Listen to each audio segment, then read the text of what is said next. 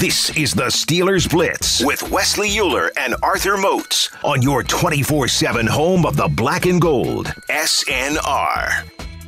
Euler and Moats on a Wednesday. That means a few things around these parts, namely that the quarterback, the gunslinger, Mr. Benjamin Roethlisberger, the future Hall of Famer, he spoke because that's what he does on Ben's Day Wednesday. And when Ben speaks, Moats and I like to get out of the way. So here's what your quarterback had to say, some thoughts on Sunday's performance against Buffalo, and of course looking ahead to the home opener this weekend against the Raiders. And how did you feel after the game yesterday? Sore. Like I had anticipated, get hit for a while. You got a lot more bumps and bruises than usual. You talked about just the elbow, how you weren't sure how it was going to feel until you really got in the game. Could you tell a difference week one this year versus week one a year ago and just how it was feeling? Yeah, it feels great. That's probably the only part of my body that felt good when I came out of the game. So that's encouraging and positive. You're able to get everybody a reception, or targets at least. Was it important, like in the first game, to kind of get everybody feeling they're part of this? I didn't even realize that we did that. I think that's sometimes it's just the way the game unfolds. There's not really a clear intent to say, okay, we got to get this guy a ball or whatever. You like to get guys involved early in games, but that's just kind of typical football. But I'm glad that everyone got involved. Ben, was your takeaway from the game any different a day or two later watching the film? What did you see that you maybe liked a little more or didn't like a little more? I thought it looked like, and kind of what I felt out there, it looked like everyone had some jitters, and myself included, missed some throws that don't like to miss, that could have been different. The first third down, or the one to Deontay, the quick one early, the flat to Naj, just some little things that maybe there was some excitement and energy, but I thought as the game progressed, we all kind of settled down a little bit, and we were able to make some things happen. So a lot of what I thought in the game was kind of the reaction after watching it. And in terms of a team going from being good to great, what do you think it is that helps, or what is something you can put your finger on that helps the team make that transition? Time, I think. I think you got to have time. You can't just go from good to great. You've got to really put the work and the time in, and only time will tell if you can be a great football team. Just getting a win in a hostile environment on the road against a good team, does that help kind of push things along with the young team? Maybe. I think as a veteran and some guys that have been around to know kind of what that win meant. Maybe some young guys just like that's you're going to win a game, but to go into that environment like we talked about how loud it was and hostile, and I guess a really good football team. Guys that have been around understand how, probably more so than young guys, how important that win was. To kind of help reinforce, like you tell these guys stuff as a veteran guy, but when you go and see the tangible results of all that. Yeah, when we were going into that game, we talked about. For 2 weeks we spent time with the silent count, which is it's annoying. It's just hard to do, and so we did it. And I think guys sometimes, because from college, I don't know if they do it. They do the claps and all these kind of things, but it's to see your hard work pay off. I think that's good for everybody. Mike said he was kind of surprised there weren't any first and 15s with that silent count, that the offensive line performed maybe better than expected. With those growing pains that you talked about last week, anticipating, how did you see it looking back on film? Was it better than it felt in the moment? Yeah, it's a good point. We had I think one time Kendrick snapped it on one instead of two, so it kind of caught us off guard. But that's to be expected out of all the plays and all the stuff going on, and it was not a disastrous play. So. At the end of the day, when you don't turn the ball over and you limit pre-snap penalties, that's good. Man, what stood out about Max Crosby? What's kind of challenging him in that Raiders team? Nothing surprises me because he's from the MAC, and that's where the best football players come from. He's a stud. You watch what he did. That whole defense, their pass rush, and watching it initially, just watching the game, you don't see a lot of blitzes. It's not like they're doing a lot of crazy things. They're just rushing four guys, and their four rushers are really good. And they count on those four to be disruptive in both the pass and run game, and they let the back end kind of just benefit off of quarterbacks having to get rid of the ball quickly. And they, as you saw, they like to ball search. They get the ball out when they have to from the quarterback. then yesterday, Mike made it a point to sort of praise the maturation he saw from the receivers, just from an in-game perspective, just from the way they kind of they hung in there when it didn't go. What did you? I mean, how does that manifest itself on the field, even when they're not getting the ball? I mean, how do you see proof that these guys are starting to kind of grow up?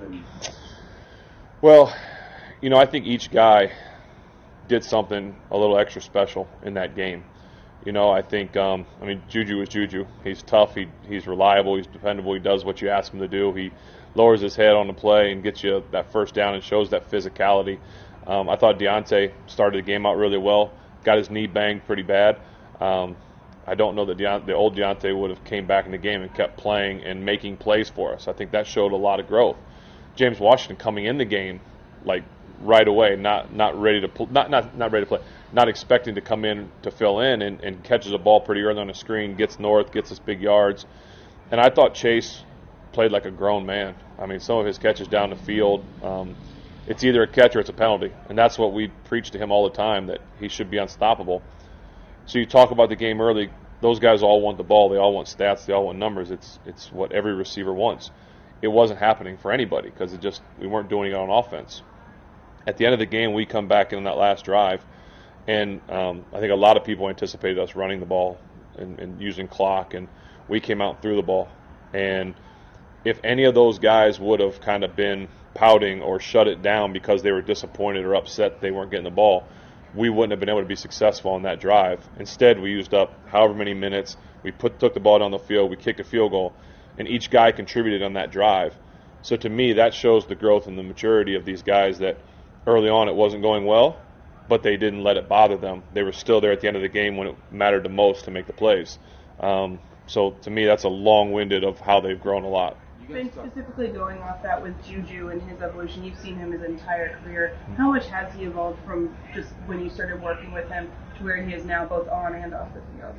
He's growing into a leader more and more. I mean, he's always kind of been a leader in terms of on the football field, in terms of how he plays the game. He's very physical. He's where he's supposed to be. He gets those tough yards, those tough catches. He's dependable.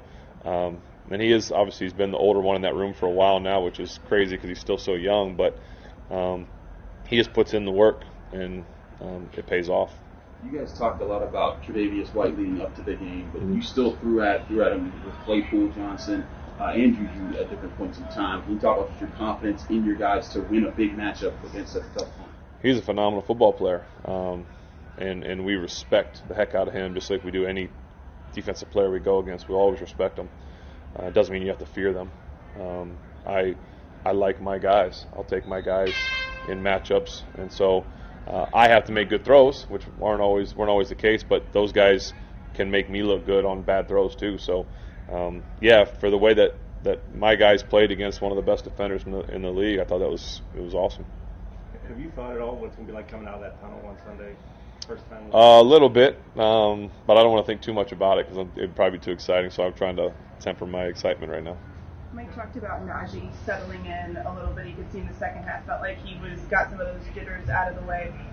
Watching back on film and just noticing playing beside him in game, how did you see him kind of adjust and settle down to the NFL game? Yeah, just like all of us. I mean, we all kind of settled back in, and you never saw panic from him. And so I think we'll continue to just see him to grow and get better every week. Did you expect him to play all of the offensive snaps? I expected him to play a lot. I didn't think he'd play all of them, but good for him. Neither did we. We were on the same page with Ben on that one. Yes, we were. Something that I did want to bring up that Ben did talk about that I did actually like. Sure. Talked about the mentality of the wide receivers, right? Mm-hmm. Obviously, they weren't as involved in that first half, but they never checked out. They stayed mentally locked in, and when he came to them late in the fourth, they were there to make plays. My only concern is because that group is still a little young, can they sustain that mental fortitude if it plays out like that going forward? Sure. Right? Where you're not getting many opportunities, but you got to kind of hang in there till the... Because, I feel like it was easy because of how it played out, obviously opening game, but at the same time, the human nature element does come into play. It's like the jump shooter where things aren't going your way, but at some point in the fourth quarter, you're going to have to hit an open shot. Like, It's like the goal scorer, right? Who you might not get many touches, but you know you're going to have to score a goal late in the game. So, like, mentally, you're going to have to stay locked in that regard. That's hard to do at times. You can't let yourself daydream. No, that's a good point by you. The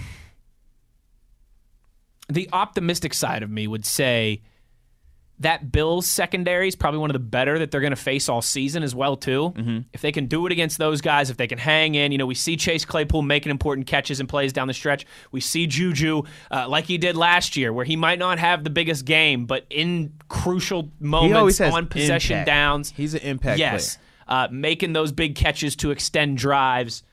I have faith that they can do that. Yeah. I do, because they have shown that they can do that in the past. And, again, I think that's one of the more talented secondaries they're going to come up against this season. No, very true. I would agree with that in terms of the secondary, the talent that they were facing. But mentally, man, It's tough. Yeah. Not even to the extent of forcing them the ball, but I would just like to see them a little bit more involved in that first half, though, man. I agree. I absolutely agree. Mozi, what do you say we get to some of the tweets here? I mean, I suppose we could do one or two of those things. Nah, we got time today. Let's go. Rebecca, the lit one. Lit. Now, this is a dilemma. Hey, I just found out she was on Instagram, too. I had no clue, bro.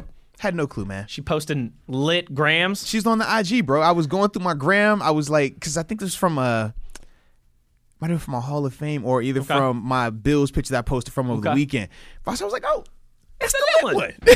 I was like, people were giving you some grief about those Bills pictures. Hey, man, they get it how they want to get it, man. That's just how it is. I ain't running from nothing. Yeah, that's why we got that thick. That's why we got that thick skin around here. Hey, man.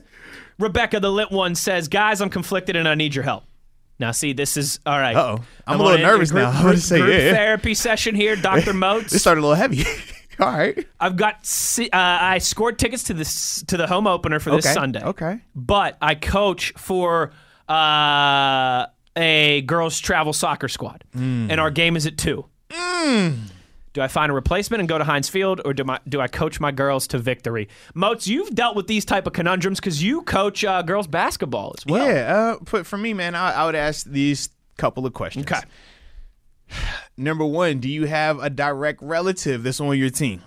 A daughter, a niece, somebody like that.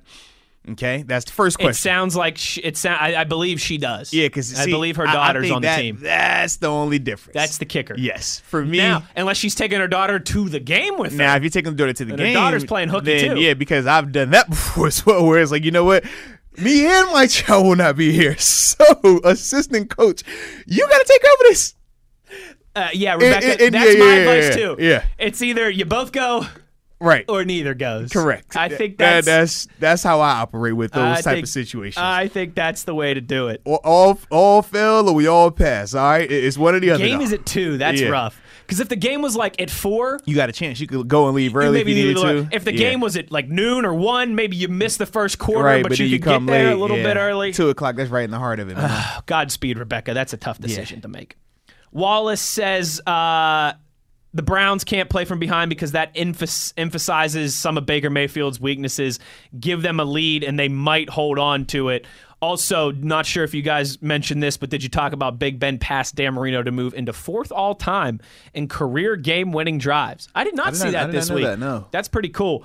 Listen, the Browns, their weaknesses, if you will, are different from the Steelers or the Ravens.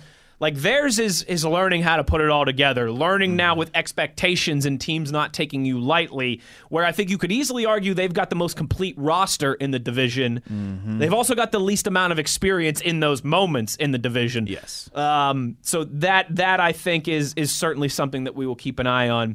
And, and see how it plays out for the whole year. Obviously, we all can agree the Browns are a pretty good team, at least the best that they've been in a long time. But if they continue to struggle to find ways to put it together, that would be all right with all of us as well. I mean, it was the Chiefs they were playing, right? That is the Chiefs they were playing. In September, right? Okay. Hey, it's week 1, Mozi. You're either winning the Super Bowl or you're picking first overall. Y'all make it sound like my man's just playing the Jacksonville Jaguars out there like, dude. They were playing the AFC equivalent of Bama, of how some people regard, how they speak on the how they speak on the Chiefs. 3 AFC championship appearances in a row, Super Bowls back to back, got the all-world quarterback, got this, got that. I'm like, dog, and they lost right at the end? Okay. All right, cool. Just check it. I would make sure we're talking about the same team. I'm sorry. Maybe I shouldn't be as impressed with the Chiefs then. You know what, Chiefs? I'm dropping y'all down on my power rankings then if that's what we're going with, because they were on the same field, right? I was watching the same okay, all right. We saw the same thing. I was just making sure I wasn't going crazy. Steel City Champs tweets us and says, in reference to us always pointing out noon Eastern Standard Time, I want to talk to these people that didn't learn about time zones. Really, I'm in Seattle, and I know when you guys say noon, that means 9 a.m. for me. Like, I don't get it, man. But it's funny, though. You'd be surprised. Laugh, bro. It's happened before where I've it got, hey, you a said good amount you of guys time, would be man. on at noon. Yeah. And then I look, and the person's listening from New Mexico. And I'm like, well. Noon, our time zone. That is, you know what, for those of you who live in other time zones in the Eastern time zone, God bless you, because that is always tough to adjust to. Like, anytime I go visit my family in Tennessee, and they're like, the whatever game starts at 7, and I'm like, oh, sweet, all right, 7, and it'll be 6 o'clock, and my uncle will be like, we watching that game? I'm like, what do you mean? Oh, right. See, I like West Coast for time. the night games, but it kills you in the morning. Whereas on East Coast, great for the morning stuff, but kills you at night. Exactly. Like, I would love being a football fan and a hockey fan on the West Coast, but I would hate being a football fan on the West Coast. Manchester United be playing at like 6 a.m. every day. No. Can we talk college football on the West Coast? I did that. A noon start. 9 a.m. kickoff? Dude, that's rough. That's rough. Especially when you're a college student. Like, for me as an adult now, I can make it work. But as a college student, but could you if you wanted to go tailgate beforehand? You get up at 5 a.m. And you know what? That's why, too. Drip like, bro, this is early, Think man. about that, too. When they do college game day live from, Oregon. Exactly, bro. I'm like, that is early, 6 a.m. they're starting the broadcast. Early. Those students, they're not getting up. They're cutting their evening short to be there. Listen, that is super early. Oh, man. Our buddy Olawu tweets us and says, there was a play in the red zone, looked like a run for Najee. It wasn't on run for Najee. Ebron was on the floor as soon as the ball was snapped, and it actually made it difficult for Najee to even move. I like Ebron, but it's time to change tight end number 1. I remember that play now that you reference it, Olu. Hey, if that continues and Pat Freiermuth continues his trajectory, you won't have to. I don't think you'll have to worry about that. But no, you ready? Here's the rebuttal, though. Did you see the catch that Ebron made? It was 30-something yards, right? That's what he does bring. That's what he brings. Exactly. And you can't have it both ways, right? You need that threat in the red zone as well, too. But then that's where you get into trouble. Like, if you take Ebron out, then everybody knows you're running the ball. Right. And we know with Gentry, he doesn't offer you that type of stuff right there because they still do want to do some of these 2 tight end sets. We didn't see a lot of single tight end sets. It was a good amount of 2 tight end sets out there. So that's the other element of that where you lose that double receiver ability right there. I agree with you on that one. Robert tweets us and says, the Bills had a lot of guys playing up in the box. We need to stretch the field and back off defensive backs. They were disrespectful. It was a ton of, Absolutely. we're going to play single high press man. Similar to what we saw on the last play from the Vegas Raiders and Baltimore game. Yes. And it allows for rub concepts. That's ultimately how Chase Claypool got his leverage when he was running his route to ice the game at the end of it. But you do that when you don't respect the team's ability to stretch the field. You do that when you don't respect the quarterback's ability to accurately put the ball where it needs to be. You challenge those guys. At times, that's disrespectful, though, man. When you start doing those type of calls in the middle of the field with that much space, it's a reason why you don't do that. Because of how difficult that is to do, man. Like, the rub concepts, all you have to do is condense the formation. Only one person can get pressed. That's the front guy. Somebody else is going to get bumped off. So when you have that much field to cover, man, it really puts your guys in a bind defensively. But you call that when you don't believe a team can hurt you throwing the ball like that. Katie tweets us and says, does the fact that the offensive line doesn't have much experience playing together give you any additional hope that they will gel and improve? Also, when's the best time to have chocolate milk? Ooh. After eating Cocoa Puffs. I'm going to say late night when you're playing video games. That's my favorite time to have. Okay. That's my favorite time to have chocolate milk. It gives me additional hope that they will. Let's put it this way. It gives me more optimism than if we would have seen them getting a ton of work together in the preseason. But I also only take that so far. I still do think that there's a clear ceiling there. Yeah, I would agree with that. As much as I like the optimism with hope because there isn't anything to refute it just yet. we do know what we've been seeing. And that sample size is no longer a day. It's no longer 1 quarter of a preseason. It's no longer 2 series. We've seen a good amount of this now. And this is continuing to look like more of the norm versus the speculation or the hope that we try to put on them.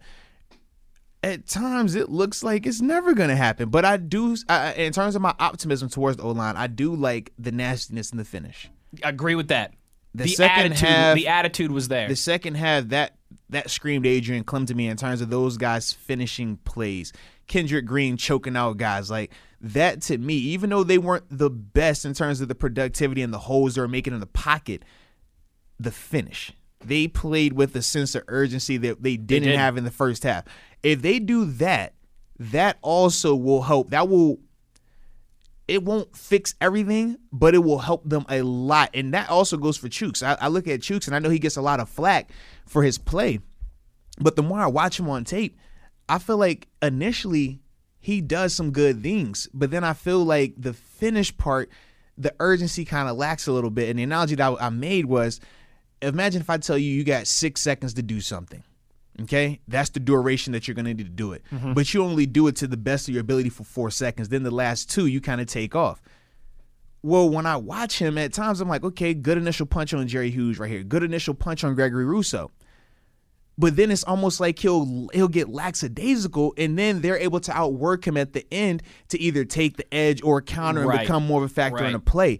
To me, that doesn't scream lack of ability. That just screams you need to finish with more urgency. And I just think if he can do that and the O-line can continue to do what they did in the second half and play with that urgency, this group can improve. Now, I don't know if that's going to make them a more talented group. Sure. But in terms of just the finish, that will help them improve. Absolutely. I completely agree. About 5 more minutes here. Let's see how many of these we can get through. R. Bracey says, what's up, cousins? Can't wait to see our rookies and the second-year players react to Renegade being played for the first time in 2 years in a packed Heinz Field. It's going to be scenes on Sunday, baby. Reminder, you can come find us in the Red Lot, Motzi, part of the Terrible Tailgate. I will be there for the first time as well, kissing babies and shaking hands. Usman tweeting us and saying, thoughts on Cam Sutton? As always, great show. Thanks, Usman. Good to have you back in the saddle, partner. Yes, indeed. We talked about him a little bit on Monday, but that's a good baseline to have there to start, Motzi, and I think he's another guy who's only going to get more comfortable with what they're asking him to do. Yeah, I agree with that, man. I thought that Cam did a really good job. Not just with his play. Mentally, I liked him because they moved him around, and he never looked as if he was playing slow because he was thinking too much. We talk about you going from outside corner to inside corner and playing a little bit of safety. He did that at a high level, and Trey Norwood as well. Trey Norwood didn't get the chances at outside corner, but he definitely was going from slot to safety also, and that was good to see. But, man, Cam Sutton, though, I thought that, he was decisive. Yeah. He never looked like he second-guessed anything. He trusted his eyes, and I thought fundamentally he was really clean throughout the game. I agree with you on that. Chris tweets us and says, Moats, do you think misdirection will work against Max Crosby? Seems he bites hard on play action. Also, so glad we are back to the normal schedule with the shows. Well, thanks, Chris. We are as well, too. And Chris is a big Giants fan, like the baseball Giants. Ooh, okay. They clinched the division yesterday or the day before, I think. Big year, Chris. Let's keep that rolling into Steelers season. Misdirection against Max Crosby. Misdirection works, but you have to be able to run the ball first. Max does, in terms of him biting down so hard in that Ravens game, you had to do that because you really have to respect the run fakes that Baltimore gives you because they legitimately could run that rock. Yes. You saw even with Tyson Williams out there. Mm-hmm. He was on their practice squad, and he still was going off. Mm-hmm. Certain teams, the urgency in which you play against them is just different. And with Baltimore, the way that we talked about the Bills' passing attack is how teams talk about Baltimore's rushing attack. So you're super high alert, and you're on guard for that. So with Max, it made sense for him to act like that. I don't anticipate him being as aggressive in our running attack because he doesn't have a reason to just yet. We're not getting enough moving up front to even make it look realistic enough for him to feel like, hey, I got to be a factor down here on this dive. I got to be down here on that play. We haven't done enough of it just yet. So I don't think that will have the same impact. But what I do like, though, in terms of some of the things you could do with Max, move in the pocket a little bit, right? In terms of when we might have Pat on the left side, and then once we snap the ball, if Ben's rolling out to his right, Pat is flying underneath to go out into the flat on the right. Or going, like that type of stuff I think can work. But that goes back to the boots, and that goes back to being able to have movement up front to make it look legitimate. Agreed. Because otherwise, if you're that backside DM, backside outside linebacker, you're never going to be fooled by that. Yeah, you're just laughing and you're just like, all right, I'm going to wait here, and then when he turns around, I'm going to hit him. Our buddy Brian from Washington, our Pacific Northwest Yinzers, tweets, "Who hurt you, Moats? I feel like last year you were much more optimistic with black and gold glasses, but I like this more keeping it real side of Moats' analysis." Oh, man. I thought I was always just keeping it. I don't even like to keep it real today. He keeps it 100. I haven't even been trying to keep 100 today. I've been actually trying to just keep it all butterflies and rainbows, man, because I was under the impression that people ain't like when we keep it 100. So I was going to keep it, the other way. Brian also adds, it's P.S. It's National Trucker Week. Shout out to all my fellow drivers out there. Stay safe. Yeah, we know, not just Brian, we know we have a lot of you who are truckers who drive for a living that listen to us. We appreciate the hell out of you, not only for listening, obviously, but for also making sure this country I wish y'all could see me. I'm doing the honk your horn thing. I'm pulling the air horn. My wife works for a transportation company. She works in corporate offices, but she works for a transportation company. I know that lifestyle is not the easiest one. Yeah. Thank you for everything you do. Thank you for listening. And yes, trucks, always big time respect. Stay safe out there. Home safe every night. That's actually the motto of my wife's company. And thank you guys for rocking with us and know that we appreciate you for sure. I did want to get to, because we got about a minute left here, our buddy Me chimed in with the 3-pack of questions as always. The good stuff, says that I feel that until the offensive line gels, maybe Matt Canada should design more outside runs for Najee. Thoughts? Could be a good change of pace. Could though, yeah. Could be a good change of pace. Hey, it's worth a shot. It's worth a shot. It can't do anything worse than what that's my thing, right? It can't be anything worse than what we currently have. Favorite Batman is question number 2 from me. Oh man, I'll go Christian Bale, but I love Michael Keaton as well because he was the one I was introduced to. You? Don't you say George Clooney. Oh my God, they're talking about to say Lord. Don't you say no George Clooney. No, it's Christian Bale for me too. Come on. It's Christian Bale. Better montage. Rocky training scenes or A-Team building stuff scenes? Oh, man. The Rocky ones are tough training scenes. Because he's like lifting rocks and doing all kinds of... Him in the meat in the freezer beating up the beef like, come on. So this is crazy. Oh, I love it. I absolutely love it. That's going to do it for us today, but we're not going anywhere. We don't want to be done. You got us the rest of the week. Tomorrow on a Thursday, we will really start to look ahead to the matchup against the Raiders. We'll catch up with our buddy Brian Backo of the Pittsburgh Post-Gazette, as always. Thanks to everybody who chimed in on the Twitter.com today. Great stuff this week on the reaction. Let's keep that going. Sorry if we didn't get to your tweet, but again, we do our best. We try not to ignore anybody, but we get a lot of reaction. So if you didn't get your tweet or your question read, I do sincerely apologize, but just come back with us on Thursday, and we will get at you then, all right? It's a numbers game here, so it's like playing the lottery, all right? But your odds of getting your tweet read are much better than they are of winning that $500 million Powerball or whatever it is right now. I will say this. If any of our listeners out there win that Powerball, you know where to find us on Sunday. Absolutely. Come say hello, and maybe you can slip a couple Benjamins under the table. So you win the Powerball, and when you follow us, man, we'll do a live show in your driveway if you want. Yes, exactly. And we'll call it, whatever you want to call it. Yeah, absolutely. So we'll talk to you guys tomorrow. You know where to find us. As always, it's on your 24/7 home of the Black and Gold. Steelers Nation Radio.